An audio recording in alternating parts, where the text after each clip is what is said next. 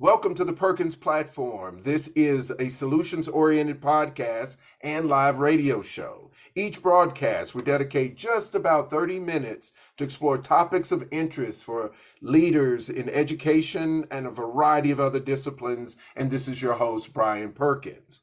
Listen, folks, I have to tell you first, I got to apologize because I just had 30 minutes of conversation with tonight's guest, and we didn't record it because we were just getting to know each other and just vibing like you would not believe. And so I'm just excited to continue the conversation with someone who is a writer, professor, and an advocate for Black business women, Elizabeth Leba. Welcome, Elizabeth. Hi, Dr. Perkins. Thank you for having me. It's my Well, I'm pleasure. just so glad to have you here. And so, this conversation, as I said, we're just going to continue to talk. I had so many questions for you that really were aimed at not just only your book, but the work that you've been doing. And I'm just so impressed. I've seen so many things from you in on LinkedIn, your polls, the way you are engaging. I saw the article where they interviewed you about Black LinkedIn. Just so many things that I have admired about the work that you're doing, and so congratulations on your success. And so I think first it's probably a good idea. I know I introduced you as a writer, a professor, and an advocate, but I'd really like to know how you got started in the work because I've looked at your profile and I see the work that you've done previously, but I just wonder how you got started, and I'm sure other people would be interested to know, especially when we're talking about things like empowerment and advocacy. So why don't you start there? Yeah, and I think it has been a lifelong journey for me. I early in my life, I think I always had a sense that I wanted to be someone that was mindful about what was right and what was wrong and making sure I always stood on the side of what was right. I'm from UK. I was born in London and raised in South Florida. So I always kind of looked at the world, especially my surroundings, with a critical eye because I was always trying to figure out how things worked and how to fit in to a world that was really different from where I was raised because I came to the States at the age of 12. So middle school years, kind of formative. It's kind of a little bit awkward. And I was in a very predominantly Black community. And I didn't really understand the culture. Being from London, very different from the culture there. It's multicultural, but in London, they really aren't. The population of Black folk is very different. It's a lot smaller than America, as well as it's more immigrants. So people from the Caribbean, a lot of people from Africa. You have a lot of immigrants from India, Pakistan, Sri Lanka, and also from China, but not necessarily, you don't see a lot of Black folk per se. I was one of very few. So going to Fort Lauderdale, it was like a whole culture shock. And I started to really feel as though when I got to high school, I wanted to learn a lot more about my identity as a Black person and what that actually meant because I saw that it was very different from what it meant in Europe and in the UK. So I just started delving into that, and I had really very supportive Black teachers that poured into us and brought outside resources into the classroom. So I learned very young. I was reading Sheikh Anta Diop and Dr. Francis Cress Welsing and Carter G. Woodson in high school. So going to college, a PWI, University of Florida, I experienced a false arrest at the age of 19. I was accused of shoplifting, was asked to produce a receipt. I couldn't find it at the time, but eventually I was able to find it because it was in my book bag the whole time, but I didn't realize where it was and I couldn't find it. So they called the police and I had to be taken to jail because I would not sign a no trespass warning, meaning you admit that you stole this. We don't want you to come in here anymore. And I just refused. So when the police were called, I just basically allowed them to arrest me because I just did not want to sign something of that nature. So I think at 19, having to go through finding the receipt right when my mom picked me up from the jail, because I spent like 5 hours waiting for her to post bond in South Florida, and she drove to Gainesville to pick me up. That was my first experience with standing in my power and understanding that you should not let people tell you or dictate to you uh, your truth. And the truth was I hadn't stolen. I found the receipt when my mom picked me up. Like literally as soon as I got in the car, they gave me back my stuff and I found the receipt. It was tucked away in a folder in my bag. So retained a lawyer, got the charges dropped because immediately it was a $2.49 pack of batteries. So the state attorney immediately dropped the charges because it was from 2 days before and it was exactly the same item. So batteries is not something people just go around randomly stealing. So obviously it was the same pack of batteries. And my lawyer said, you know what we're going to do? It's a middle-aged white man that had been practicing law in Gainesville for probably, I don't know, decade or so. He said, we're going to file a civil lawsuit. You won't get rich. You're not going to get a lot. But what we're going to teach them is never to do this again because we know that this was wrong. So we're going to show them. And I said, okay, let's do it. And we dragged them through court or through the process for about 3 years. They refused to admit liability. They refused to settle. My lawyer even told them, just give her a few $1,000s. She's not looking to get rich here. She just wants you to make her whole, just compensate her a little bit. And it's not going to be anything, obviously, because I literally withdrew that whole semester, flunked all my classes, sleepwalked through the rest of my college career. Took longer to graduate than I should have. All my friends graduated, and I was still there kind of puttering along.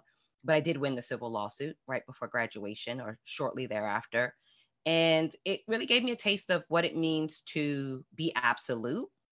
Going into predominantly white environments, I've always felt that as an educator, because I ended up going into higher education, it was my job to really advocate for students that are historically excluded, those that don't have a voice, first generation students, college graduates like myself, making sure that I stand in that power to let them know that they can achieve. And that really had been what I thought would be my life's work, just working as an educator, aspiring to the C-suite and director level within my organization. And then George Floyd was murdered in 2020. And it was just like very mind numbing. The idea that someone could be minding their own business, whether they had, and I think a lot of it triggered me because of my situation, knowing that I had been through something very similar, a minor infraction. Some people could say, maybe you did steal the batteries. Who would know? But the idea that someone is murdered in the street for somebody saying, well, if they hadn't passed that bad 20, that wouldn't have happened. It made me feel like, well, what would they say about me? If you hadn't, had that pack of batteries, it wouldn't have happened. And I end up writing an op-ed piece for CNN about it. And that was the first people who said, well, it was like a blame. Like, why didn't you produce a receipt soon enough? Or how were they supposed to know you had the receipt? Or maybe you should have.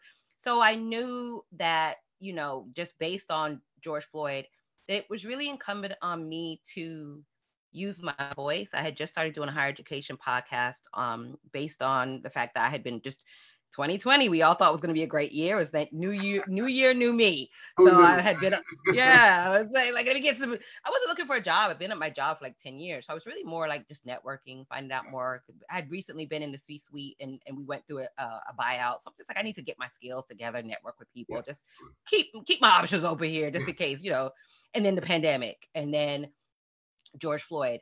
And I think knowing that I was starting to get traction just with my knowledge of higher education and my knowledge of online learning, because that was primarily the education, the teaching that I had done and the background that I had was from the online learning space. I had already been informing the community on LinkedIn about that, the pivot to online, what to expect, why students don't feel very engaged with online learning, why it marginalizes first generation students even more because of the digital divide. So people knew that I was advocating for marginalized students or historically excluded students. But I think they did not necessarily expect, and I didn't expect that I would speak out about George Floyd. That's totally out of my wheelhouse. I teach English. I teach American literature, creative writing. So that's not, social justice wasn't necessarily something that I felt like was my wheelhouse, but I know that I'm a teacher and people were clutching their pearls and saying, this is not America. Right. And as someone that teaches American literature, I was like, this is very much America. Where have you been? Have you cracked open a history book? Like, it started to really make me feel like, hey, people are not really educated.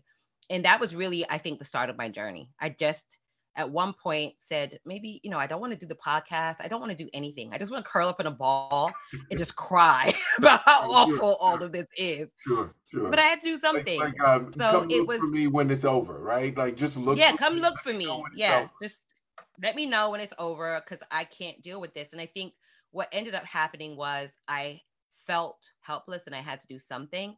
And at that point, after George Floyd was murdered, I told my podcast co-host, like, I don't think I can really get on a podcast and joke around and be frivolous. Even if we're talking about higher education, this is still not as important as what's going on around the country. And one of my hosts said, why don't you use your voice? But they were both white, racialized. One's Italian, one's Puerto Rican. So they both at that point said, why don't you um, use your voice? People are starting to respect you and your message, but your message can be something about advocacy and social justice. And that's what I decided to do. From then, I would say I posted every day on LinkedIn for 2 years. So I had made a decision that I had breath, and I had watched accidentally, because I tried to avoid it on social media, but I had watched a man murdered, calling for his mom, saying he couldn't breathe. How could I go to sleep knowing that I have breath and I can do something to speak up about what's going on? And that's what I decided to do. I just decided that I didn't have a platform per se, but I was going to get my voice heard. And I didn't even expect people to really connect with the message. It was really more for me. I have to figure out why this is happening. I have to put out history. I have to put out context. And this is not just happening in criminal justice. As I'm starting to look through all the data, this is happening everywhere. This is happening in education. This is happening in higher education. This is happening in maternal outcomes, infant mortality, healthcare, food insecurity, housing, wages. There wasn't an area that I studied, because I started to become a study of this. I'm like, I got to understand this the same way I did when I first came to America. I have to understand this. What is this? And I started to see a frightening trend, that it wasn't to pull yourselves up by the bootstraps. It wasn't, hey, Black folks don't want it bad enough, because those are the message we hear, work twice as hard. It really was that we have been systemically targeted with law, policy, practice, enforced using that policy and law to erase us and at least exclude us to a certain extent. And if we do get included, it's a couple, token people that might be allowed in. But for a lot of those people, they also then become gatekeepers. And I wanted to explain that, because it was starting to feel as though there's a really dishonest narrative that's being told. And I don't, like I said about the whole Eckert drug thing, where they said I stole the batteries. My mommy, when she picked me up from jail, she said, why didn't you just sign it? You would have been home now. And I said, no, because that was a lie. I was not, my mom being an immigrant, it's like the path of least resistance. At least you wouldn't have a record now. You wouldn't have to go through all this. But then I would not have been truthful. And you taught me to tell the truth. And I think that was what inspired me to post and really keep talking about the truth of the American story. Truth of the American story is very it's not a nice story. It's not something that's happy. It's not something, it's founded in a lot of horrific things that have been done. And I just wanted to make sure that I told that story, because people were saying they didn't know it. So I was like, okay, you don't know it, let's talk about it. Yeah. I mean, that's very powerful. And just thinking about what you said about your voice and your colleagues encouraging you, because they said you have a voice. What you created was your own space where people could come and listen, and so congratulations, as I said, on that. Certainly there are people who are looking, and I also have looked to see how people respond, because there, you have been, what I can tell, you've been very courageous from the beginning. So here you tell the story about when you were in college, willing to be arrested, which would be something that is very frightening to a lot of people, to engage in that way, that you are saying that I'm willing to take my chances here. And there are people who have lost their lives for that. And so not everyone has the courage to stand up in the face of someone saying, well, just admit it. Admit that you did it and this can all be over. And it's like, no, I won't admit that. And so I'm going to stand on what is the truth. And so, I can tell, just going back about empowerment, that so you possess this. And I have often, so my grandmother used to accuse me of this. She used to say, boy, you would argue with a stop sign. So that was the way it was from when I was really small. And so my question though is how do you give people a piece of who you are so that they can have that same, or at least be working towards becoming empowered in the way that you are? Because see, I my guess is if I were to talk to your mother, she's going to say, oh, that's been her from the beginning. So now you are in this work of empowerment. So what do you tell women and men who are saying, I want that, I want to be just like you? What are you saying to them? That's a really good question. And I get that question a lot. And a lot of people say, I could never do what you do. That's so brave. When I first started posting on LinkedIn, a couple of my colleagues said, and not the guys that I had that form of podcast with, but just people that I knew from work, not LinkedIn work, but like actual my real job, like the job I get paid for. So they were like, don't do that. You're gonna put a target on your back. And I said, well, I don't really care because I'm not job hunting. So I'm not looking for anyone to really validate what I'm saying or eliminate me from a job because I'm not applying for any jobs. And even if I was, if that person doesn't appreciate the fact that I care about the Black community, then I wouldn't want to work there anyway. So I Mhm. think for me, I always tell people they don't necessarily have to be like me per se, but Mm. be like me even on the inside. Because I think for a lot of Black folk, we tend to navigate spaces and feeling tentative, feeling like, oh, do I belong here? Ooh, maybe I shouldn't. Oh, should I speak up? Oh, I don't want to brag. I always tell people what W.E.B. Du Bois, the first Black man to earn a PhD from Harvard, he said it was Harvard's pleasure to have me here. He knew his power. And I think that for a lot of Black people, we spend a lot of time question what belong in places, what should we do, how should we be. And I think for me, what I hope to give people is not necessarily they have to do what I do per se, but what they should do is look at how maybe irreverent I am. And I've had a privilege to do that, and I'm aware of that. So I don't even want people necessarily to do what I do, because if they do, maybe they will, you know, have consequences that Sure. they might not be able to deal with. So I always tell people, do what feels natural to you, but just don't be afraid. When Yeah. people are saying, well, if I do that, I'll have a target on my back, I'm like, well, you probably already have a target on your back. Why do you think you have a target on your back? Because if you're afraid to speak the truth because your job is going to put a target on your back, the target is already on your back.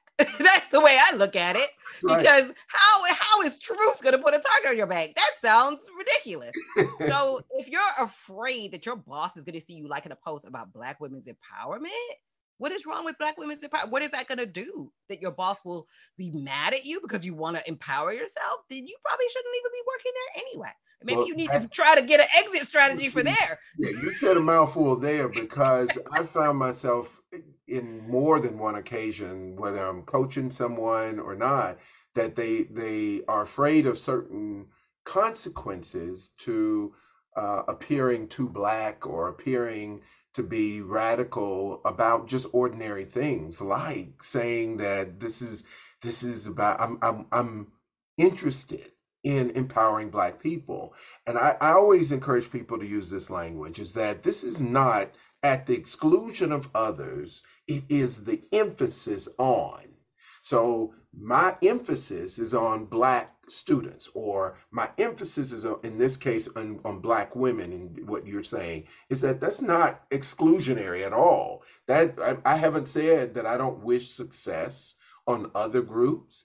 I, however, am focused on the empowerment, and my advocacy for Black women is what I'm hearing. And so that should be okay. And I find myself also telling people that, and if someone has a problem with that, you're probably not in the right place. So you need to think about Bingo. where you need to be. Um, Bingo. I do want to go back to something you said that really, really resonated with me. That was about your your self discovery, and I want to underline that for people that might, dare to listen to this. Is that you said my self discovery? I had to understand who I am, and that's critical.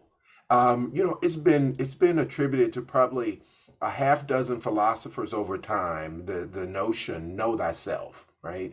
And I really believe that that's important because you can't help other people, you can't encourage other people if you don't know who you are. And so that's very important. And knowing the history, and some people would say just get over the history.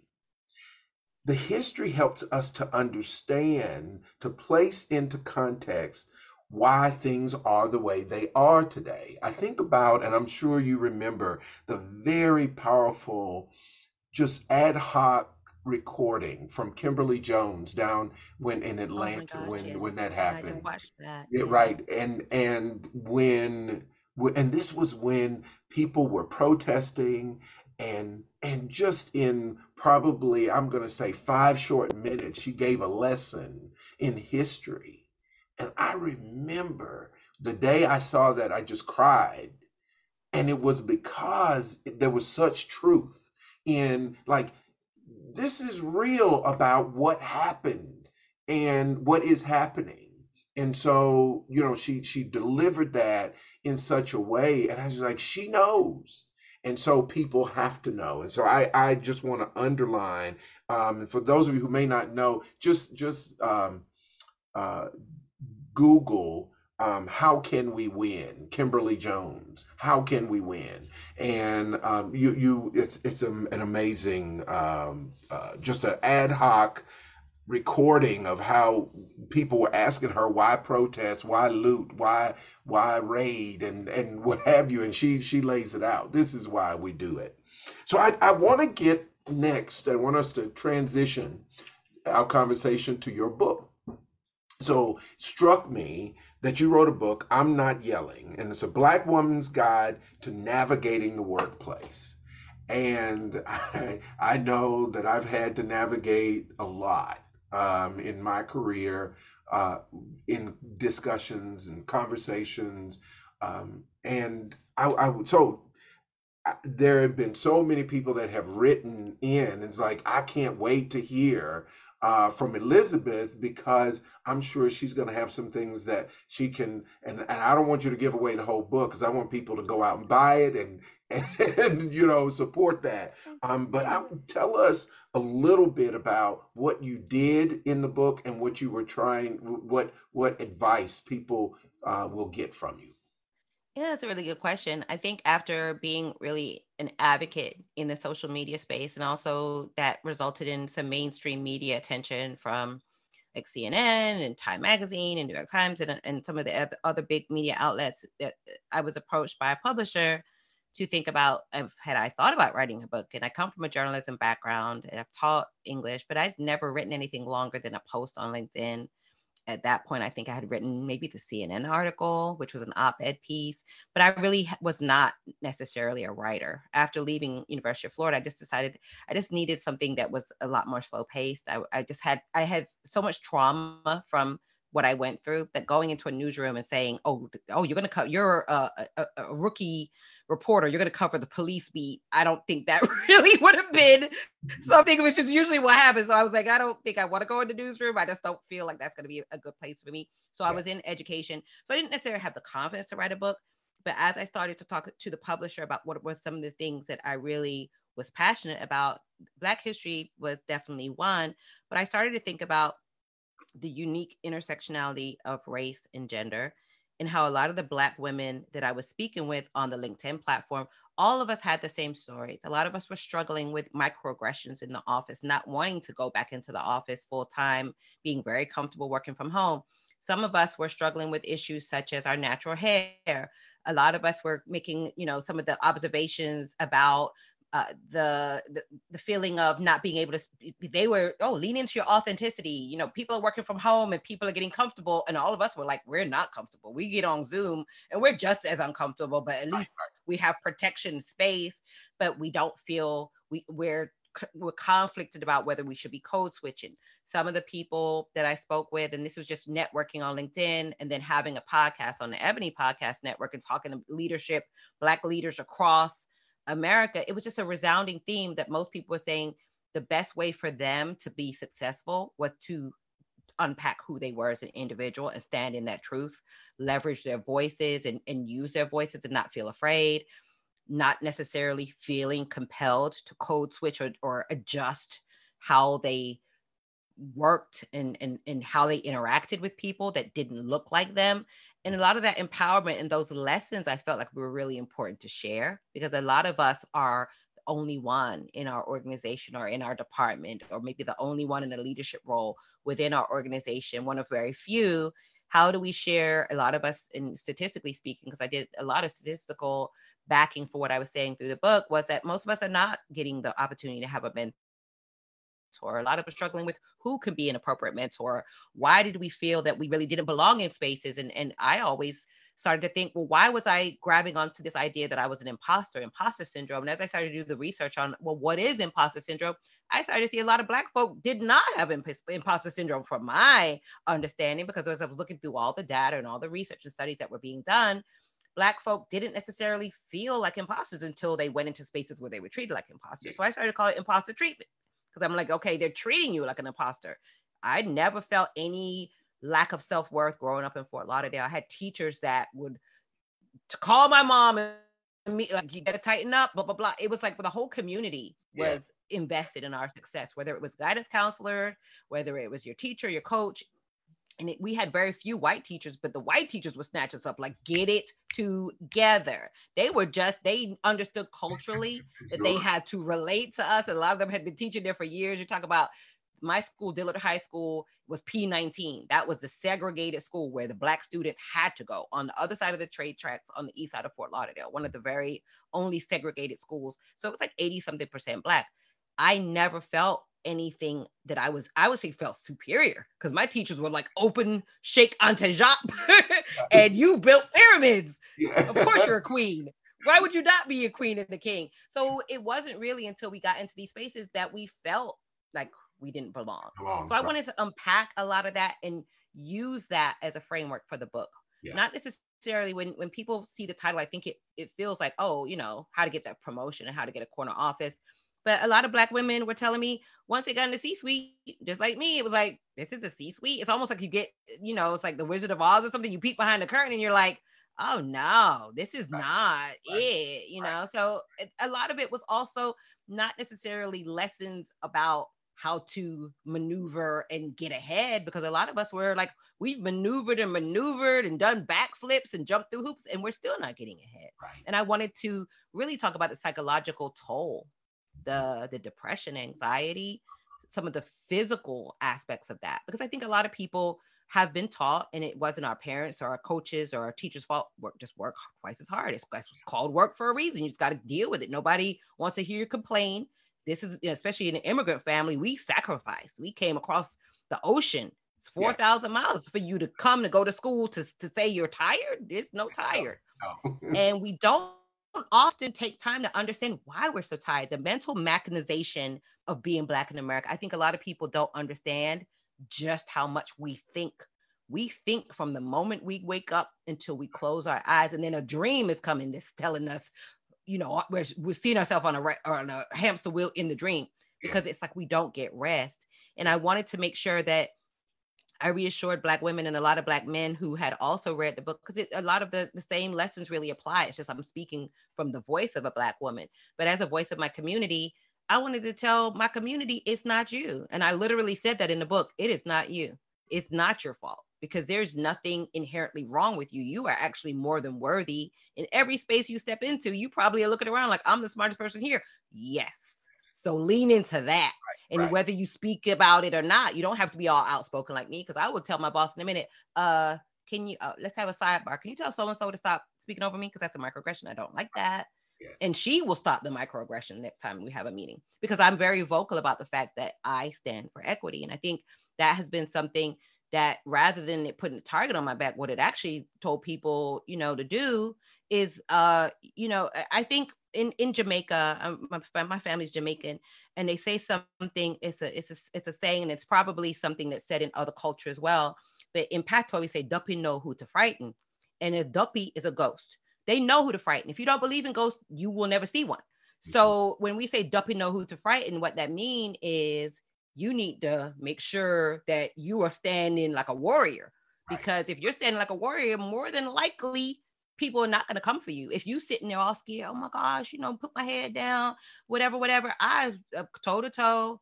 If someone is saying a microaggression, usually I just stare at them. I don't even respond. I do like I do in the classroom Yeah. because I think a lot of times what we tend to feel like is if someone is doing something, we're the victim and now we feel shame.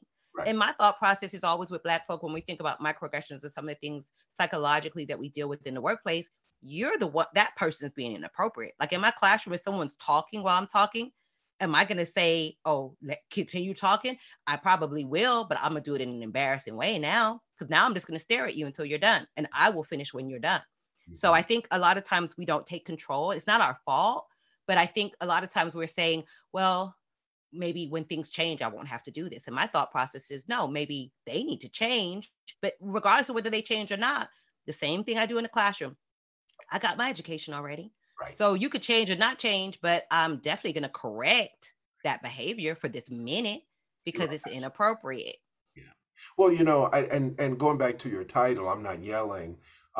It actually calls upon you to have the realization that your communication, and whether it is your communication style, is cultural in a large sense. Oh, Uh, yeah, for sure. I mean, and it has been demonstrated by linguists and psychologists. Yeah. There's a group that I received training from in conflict resolution, and they talk about conflict styles, and it was amazing to me that they have this kind of matrix that they talk about whether you can be a direct communicator in conflict or indirect communicator in conflict. Direct meaning that you approach it head on.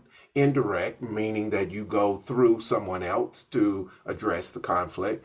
Then you can be emotionally restrained or emotionally expressive. My whole point is for telling you about this is just that all of them are seen as valid. So where you have some people say, well, why wouldn't he or she come to me as a man or a woman? And they went to so and so who then came to me. So to your point about I go to the manager, what have you, and they handle it, is that's indirect conflict. That there's nothing wrong with that. And likewise, that the person who directly goes to the person and handles it. It depends on how, and sometimes you choose to directly address it, other times you're going to indirectly. But the other piece that I found to be fascinating, that is really from a cultural perspective, was the emotional piece. The that you emotionally, some people are emotionally restrained because that's the way they've been taught to deal with Right. conflict, is not to express themselves at all, is to rely on facts and figures and say here's what it is, while others find it to be okay to say I feel really strongly about this. Now, I've been in situations like what you just described. I've been in situations where, short story is that we were having a discussion, and there was a white woman who was making a pitch, I'll call it, for those of us around the table to vote a certain way. And so as some people were agreeing and nodding with validation, and I was just kind of like, I'm listening. I was like, no, I don't think so. I don't think that's the way we should go. And the first time I explained, and then she continued and said, no, I'm not going to vote for that. And then she continued. And then it became that she was addressing me directly. And so finally I said, hey, I'm one vote. You can move on. Talk to other people. You don't just talk to me about it. I'm not voting on it. And I thought I was quite calm about it. I was very clear, right? And The next thing out of her mouth was, "Oh, Brian, oh my goodness, you're being so aggressive." And I said, "Hold on, you do not get to say that to me," right? And but and this is what I'd like to hear your opinion about is Yeah. that so I went down this whole path about I gave a history lesson that day. I said that's I talked about Emmett Till and I talked about historically how women had accused black men of being aggressive and it cost them their lives, and it's like that's dangerous. You don't say that to me. You don't do that. And to my surprise, and I will admit my surprise, you know what? As the only person of color in the room, no one said anything. Now, I had countless people come to me afterwards and say, "I'm so, so sorry that happened to you." Or, "That shouldn't have happened." And I said, "You don't save it. You didn't say it in there. You don't have to say it to me now." So tell me, like, with your experiences, I know I'm not the only one that's encountered that, but how do you address that, if you do at all, in the work that you're doing to empower people? Yeah, and I in the book actually in the chapter on microaggressions, I try to make it clear that I think my workplace dynamic is very unique in that I've been there for a decade. I've been there probably the longest of anybody in the C-suite. So I'm Oh, in a unique position, but I was interviewed by Forbes like right after George Floyd, maybe 2021, about what I suggest for microaggression and I suggest what you did. And that's typically what I normally would do in that moment is correct the person immediately. Because I had a very similar situation. I was on a conference call and corrected somebody, or not even corrected them. It was more like, hey, we need to do this, this, and this. This is the initiative. Let's try to figure out how to do blah, blah, blah. And it was a very similar reaction. I was in an office. This was before Zoom. This was back before the pandemic. So we're in a conference call, myself and another person that's a leader in the leadership in the C-suite, and she's a Black woman as well. We're colleagues, and then we're on the phone with a faculty member on conference call. And as I'm saying, well, let's try this. Let's do this, this, this, and this because this isn't working. We got to figure it out. She says, "Oh my gosh, you're getting really excited." Like, oh, and I did what you did. I said, "Wait a minute. My voice is normal tone. I'm not yelling at you." And that's really where the idea from I'm not yelling came from. I said, "I'm not raising my voice. Please don't say that again." did you find yourself And having to say that a lot though? I mean, it's like I'm not I, yelling. I yeah, and here's the thing. I think for me as well, I tend to err on the side of it is really not my job necessarily to educate everybody on inappropriate and appropriate. And I Yeah, think what's happening throughout corporate America is Black folk are being asked to explain norms to people that are supposed to be adults and leaders within organizations. And that's something that really gets to me. yes, If you're over talking me, but I don't see you doing it to anybody else, then that means it's not that you don't understand, you're just being a jerk to me. And for me, I feel as though now I don't even, that's why I usually tell my boss, talk to so and so. Because at that point, you're a lost cause. I don't even want that. That lets you know not even gonna I'll engage. usually put my, that's what, to me, it's almost like a student. When a student is being obnoxious, I'll address you one time and then I'm just going to ignore you for the rest of the time because you know what? I'm not even going to waste my breath on you. And I Right. think for that part, that's really why I don't necessarily say I'm not yelling. That was one pivotal moment. And that faculty member, I agonized over that for the rest of the day and through the weekend because I said, maybe I shouldn't have said anything. Maybe I should have just let it go. Maybe I should have just let it slide. I asked my coworker, "Do you think I was yelling?" She was like, "Oh, if you were yelling, don't you think?" No, don't be ridiculous. You were not yelling at all. So I was like, "So why was she saying that?" And I was really dejected because I had actually worked with her at another institution and we had a good rapport. So I'm like, "What did I do wrong?" Blaming myself. And on Sunday night, I get an email from her apologizing. So that my coworker, when I got Monday and told my coworker, she said, so she was thinking about it over the weekend and she knew she was wrong. So why were you worried about it? And I Right. think we tend to worry about that person's process. Are they educated on it? Do they know? They know not to interrupt somebody because they're not interrupting anybody but me and you. Right. So it's not lack of education. Yeah. They've just been conditioned to believe that we should stay in our place. And my thought process is, I'm not staying in my place. Gotcha. Because at the end of the day, my voice is just as valid as everybody. And I don't even, I shouldn't have to explain that to you, because if you were yelling over top of everybody, I would say this person is just rude. But what you're doing is you're directing it to me. I'm not going to explain anything to you. What I'm going to say is, excuse me, can you let me finish? Or I'll put myself on mute. And once I do come back off of mute, like on a Zoom, I'll say, okay, do you want me to continue now? Or do you have additional things that you need to say? Like, I'm going to let you know, just like I would do in a classroom. I don't have to tell you, I'm not going to give you any breakdown of it, because you know what, if they want a breakdown of it, they need to buy my book. That's the way I'm looking at it. Or go take a class, or go, it's almost like I feel there's too much responsibility placed on us to really educate and try to figure out stuff. And I think for me, the whole purpose of the book was, I don't care why you're doing what you're doing, to be honest with you. Mhm. Whatever you're doing is rude, is obnoxious. I don't have, that's be as the young kid on social media said, it's above me now. Yes. Whatever is going through Right. your mind is making you, I'm smarter than you, I'm talking about something that's not your area of expertise, or I'm just making a statement and then you think I'm yelling, or you think psychologically, I'm not really, I don't have anything for that, because Yeah.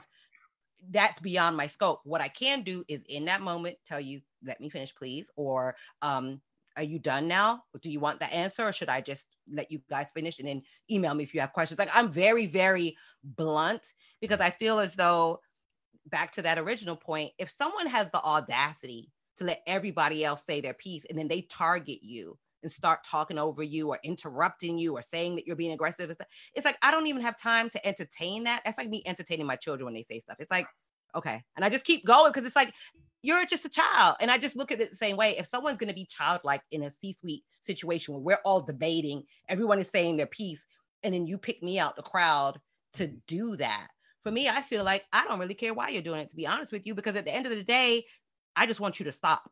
Right. And I'm not really going to worry about why you're doing it or what's going on. And I think that was the purpose of the book. Don't worry about why they're doing it. I don't really care, because that person's grown and that person's probably been doing that all their life. And I'm not qualified to figure out why that person is picking the only brown person in the room and making their life miserable. Chances are, the only thing that I can try to take responsibility for, which is why I sued this drug pharmacy that arrested me, is I can make sure you don't do it again. Yeah. So I will correct you. I'm going to embarrass you.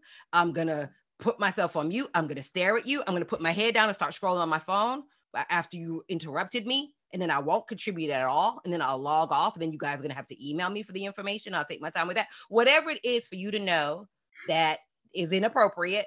And honestly, the only reason I usually do it is because you won't do it to somebody. I know you're not going to do it to me again, but you'll think twice about doing it to somebody else. And that's usually my advice.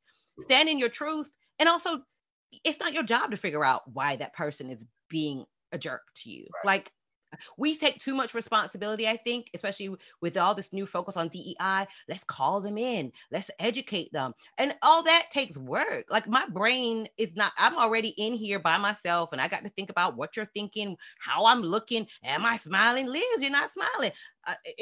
I'm just not, there's nothing to be smiling about. Like, why should I be smiling all the time? It's just all the mechanizations. And now I have to figure out why you're attacking me and why you're being rude to me and why you're over talking me, and then educate you on that. I commend you for educating her, and I bet you she didn't do it again. And that's really, I think, for most of us that are educators, our goal is usually like, hey, I want people to understand. And next time you're going to get the Cliff Note version. And after that, I probably ain't going to talk to you, period. I'm just going to go to my boss. And guess what? Now it's going to be an HR issue. Tell that person to leave me alone. And I've done that. And let her know inappropriate. Yeah. Are you going to handle it or not? Because I'm not going to keep going down this road. So I Right. think it definitely is being empowered and knowing if somebody made an inappropriate a comment about LGBTQ, or an inappropriate comment, aggressive for a Black person. These people are not silly. They know you shouldn't be saying that. But I think they play this role like, oh my gosh, I'm sorry, I didn't know. You did know. Just like that woman emailed me Sunday night. Why was she thinking about me on Sunday night? Because she knew what she did was wrong. So I Oh, think absolutely. if someone is making an inappropriate comment, like, oh, women should stay in the kitchen, or saying something, which I've heard that on calls with C-suite, oh, well, men, they like to take control. And it's like inappropriate. But if we're not taking that power away and telling that person in that moment, like, hey, that's not cool, then how are they going to react or interact with other people moving on down the line? And I think that's literally what it is. If we wouldn't allow them to do it in other situations, I think as Black folk, it's incumbent on us to just make that statement just so that we protect ourselves. That's really what it boils down to, and that's really what the book is about. It's not the book is not about figuring out why people are mistreating us. The book is about protecting ourselves and empowering ourselves. So when somebody is trying to do something inappropriate, you have the proper tools to be like, okay, this is that person's problem. This has nothing to do with me. It's not my failure. It's not that I'm not qualified enough. Because that's what we start to say. Was I not showing that I was qualified? Maybe that person didn't respect my authority. And it's like, no, that person is, they do that to everybody. And my thought process is you may do it to everybody, but you're not going to do it anymore after this. That's right. That's right. Well, and I know it goes without saying, but maybe there's some that don't understand the connection between the kind of power you just talked about and being able to say what you're not going to take and what you're not going to accept in terms of behavior from people is liberating, but it also ensures a certain level of wellness that you can guarantee for yourself. So you agonized over that all weekend long, right? You were absolutely just worried that you had done something, and that's the problem that we have to correct. And that's why the work that you're doing is so important about empowerment, is because being able to stand in your power as you've described it and say, it's not me. It is, the problem is that you are saying these kinds of things. And sometimes, and this is what's really interesting to me, and I know you've encountered this, is that the microaggressions aren't always that. Let me back up and say the microaggressions that affect us are not always directed at us. So I'll give you an example of what I'm talking about. Is that at a university where I was a faculty member, not where I am currently, but another university, I'm around the table, and a gentleman was describing a a trip that he takes or took annually with students on a mission, and they went to Central America on a mission, and they did things like build schools. They helped to build schools, playgrounds, and things like that to give a certain quality of life that people didn't have. And so they take donations and games and things like that to the kids in this small community in Central America. And year after year, he'd take maybe 15, 20 college students. They'd get credit and they'd go do this. So we're sitting there and he's describing it. And this one other guy says, why do you spend all that money doing that? Why don't you take the money and bring them here? They want to be here anyway. So bring them here. Yeah, this this is actually what was said. And so I'm sitting there and I paused.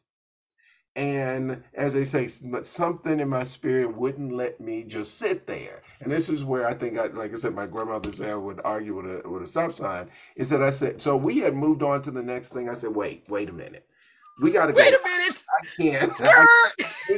We can't just move on from that. Nobody is saying anything. That's what I was telling you before we started recording, right? I said, I'm sitting there going, I know it's not just me. Everyone heard that. I can't be the only one that thought that that was inappropriate. Nobody still said anything. Okay. Well, I'm going to say, hey, you can't say stuff like that. And this is someone, who had been in education a long time, in higher education and whatever. And here I am. I was in my first year as a professor. And I was just like, is this what I'm like behind the curtain? Is this what I'm in for? I'm really glad to hear that. And we are already almost an hour and change into our conversation, and I wish this could go on forever, but this has I been do too. This so, has been a really so good conversation.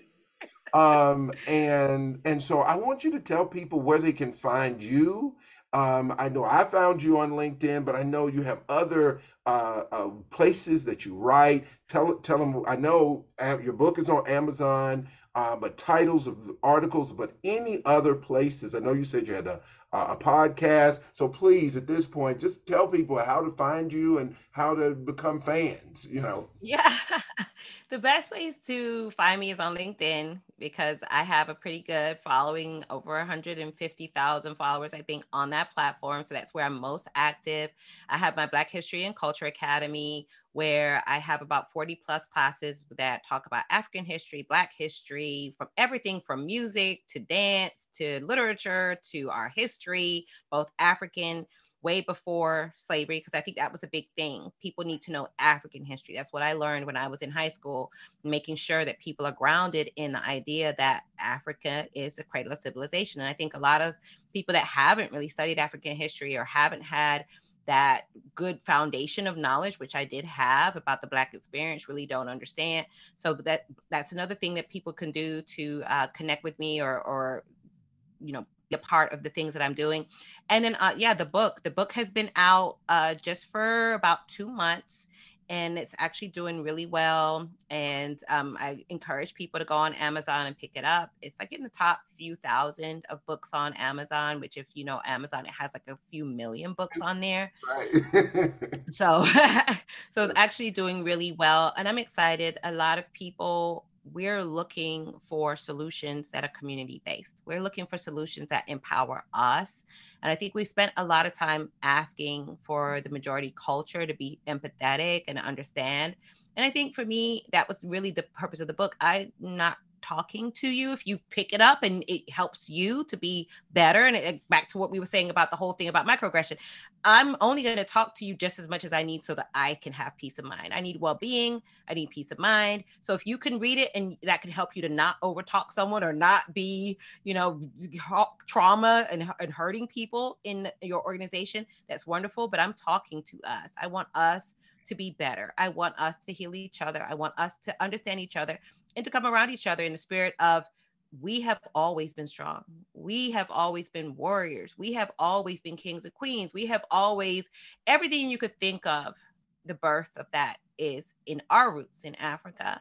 And honestly, we wouldn't be here unless we were so strong, because why would somebody sail across the ocean and get individuals that were not highly skilled to build this country? I mean, it almost boggles your mind when you think about this idea that we've been led to believe or told that we were inferior. And it's like, but every single thing that is meaningful in America was built with Black hands. So I think that was a part of really my story, helping us as a community understand how powerful we are together. We always have been, and making sure that I continue to be a role model and show what that looks like, so we could all grab a piece of that. It doesn't have to be how I'm doing it, but I want to model that, because all really I care about is Black liberation and our ability to thrive as a community.